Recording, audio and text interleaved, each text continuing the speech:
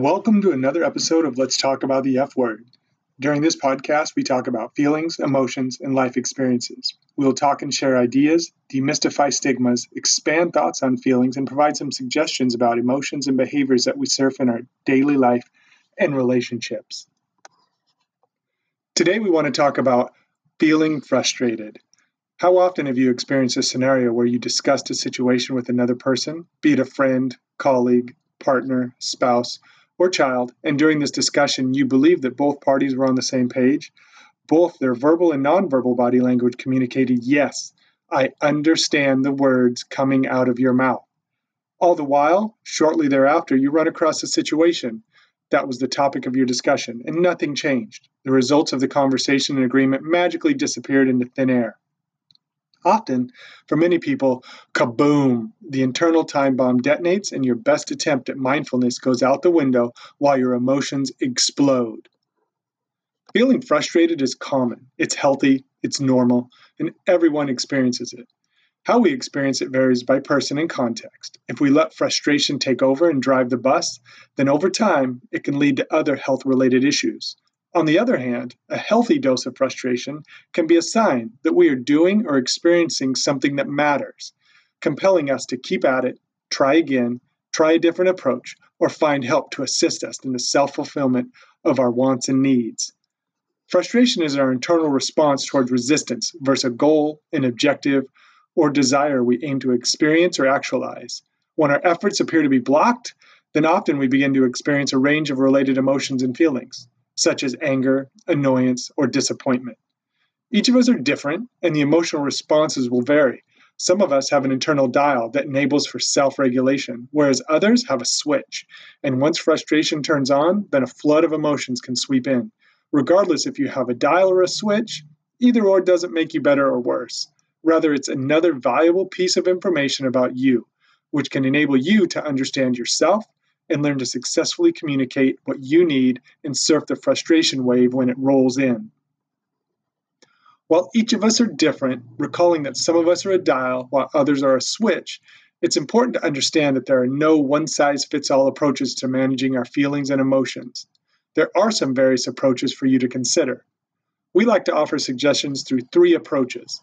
The first is a cooling off strategy. This is intended to be your in-the-pocket, I need it now approach.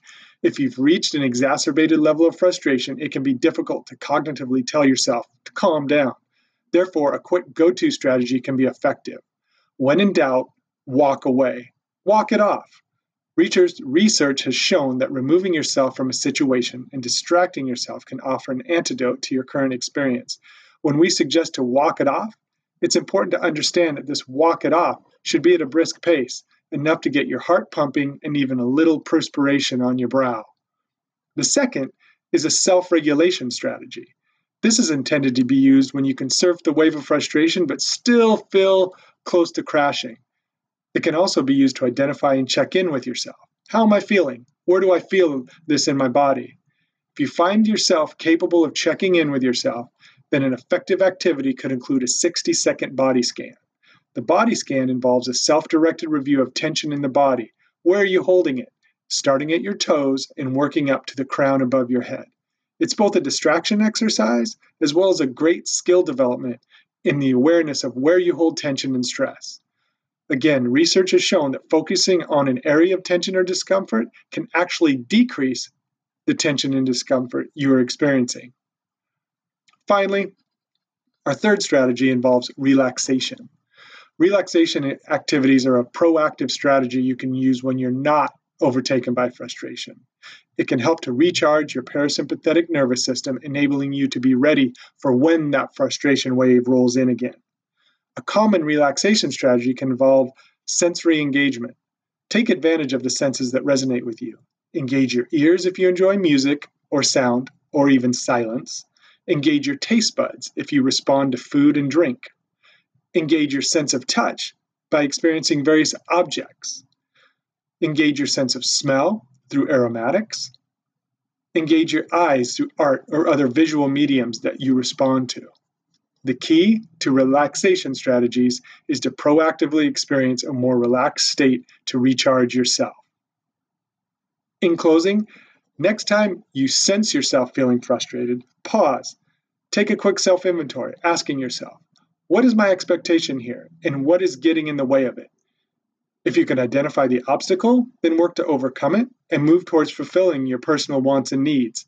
If you cannot identify it and you're feeling yourself getting more and more frustrated with the situation or the context, then attempt one of the strategies we've suggested to help surf that wave.